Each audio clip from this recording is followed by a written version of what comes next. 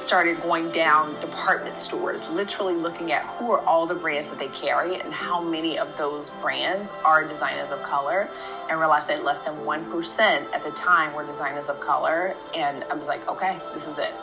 I have to at least try to be a part of the solution.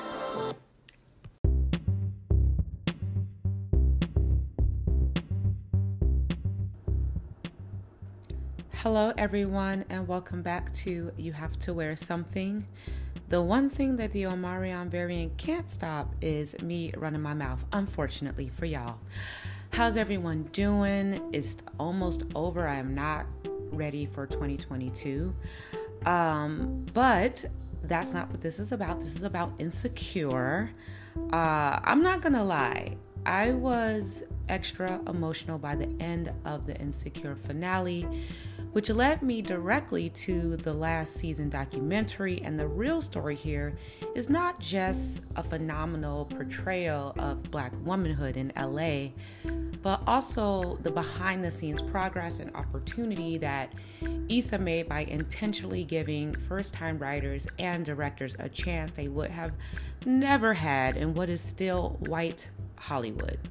That's what my tears are for, because companies are still claiming that they cannot find Black candidates when we are literally qualified for everything, particularly Black women, who remain the most educated group in America. Why did Insecure make Black women feel so good?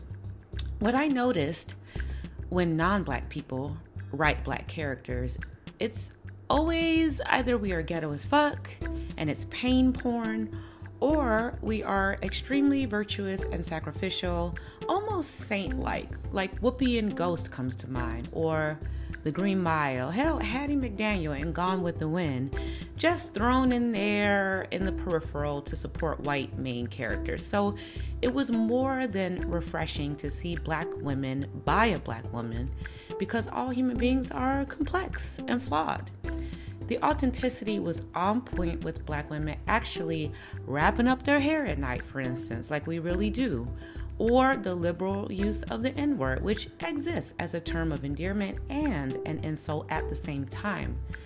Originally, Insecure was going to be a workplace drama based on Issa's Awkward Black Girl web series, but I love that someone noticed that the real show was a sisterhood between Issa and Yvonne Orji's Molly.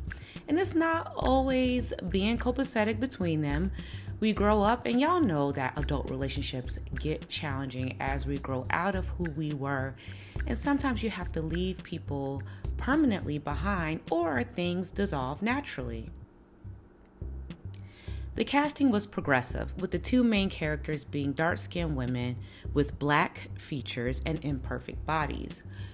The lead Black woman no longer has to be this light-skinned beauty queen, normally of mixed race. No shade at all, but diversify your casting even within the Black community. Natasha Rothwell is thick and sexual, and one of the funniest characters.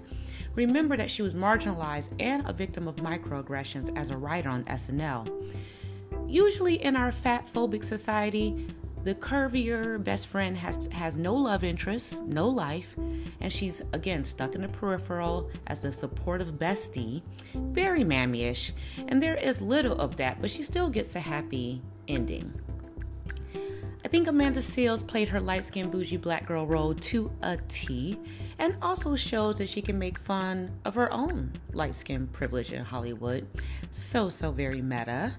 But let's get into this wardrobe and overall looks. I love the commitment for natural hair for Issa, and the creativity brought to every episode. I mean, so many styles. Like, I'm a person that can't do my own hair. When I looked at it, I was like, wow, you can really do so much with natural hair.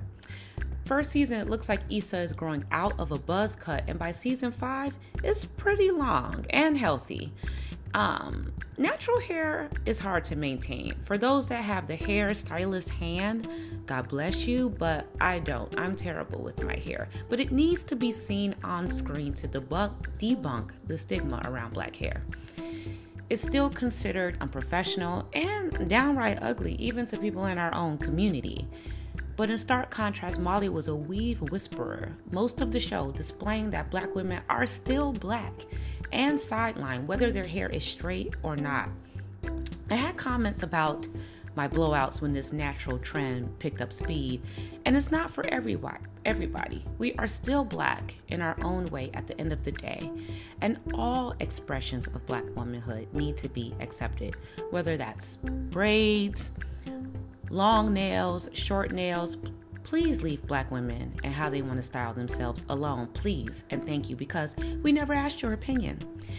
In terms of costuming, Ayana James definitely set the tone for the show with the vintage tees and Molly's luxury corporate style and using Black designers. The torch was passed to Shiona Turini, who continued to evolve Issa's style as she earned more money over time. She did the same with Lawrence, who goes from unemployed on the couch to leading man in Silicon Valley, showing a strong Black male lead taking interest in aesthetic all around, from his apartments to his Carl Thomas turtlenecks.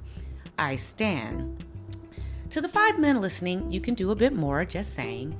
But from the very beginning, the show always featured Black designers like Rachel Amandi, pieces from Black Market Vintage, Off-White, Pierre Moss, Brother Vellies, Cushnie & Ox, and Christopher John Rogers. And of course, in life, you layer Black designers with staples like vintage Levi's. And Molly, being a Black woman in white male-dominant corporate America, is going to have more luxury buying power. So there will naturally be more European labels like Tibby, Fendi, and how crazy beautiful was that Oscar de la Renta wedding gown? And while all women could relate to parts of Sex and the City, or even Girls, this is not the Black version of those shows. It has its own identity with Black Los Angeles as the backdrop, showing us South LA in a positive light. Not a place you should avoid when moving to LA, as I was told before coming here from Chicago. Not all Inglewoods are bad, y'all. There are way too many I feel seen moments for Black women to keep up with, from rocky love lives to making bad decisions. And lastly, it would not be an excellent Black show without excellent Black music. Raphael Saadiq created original music for Insecure, and Solange previously served as music consultant. Issa perfectly pairs music with the moods and the feelings of all the characters and keeps us in our feelings. Music is meditation in that way, very powerful. Thank you, Issa, for this ode to Black women, Black culture, and most importantly, giving Black creatives a chance and proving that we can produce incredible projects without all the experience companies claim that we need. Goodbye, Insecure, and I can't wait to see what Issa shares with us next. Until next time, peace.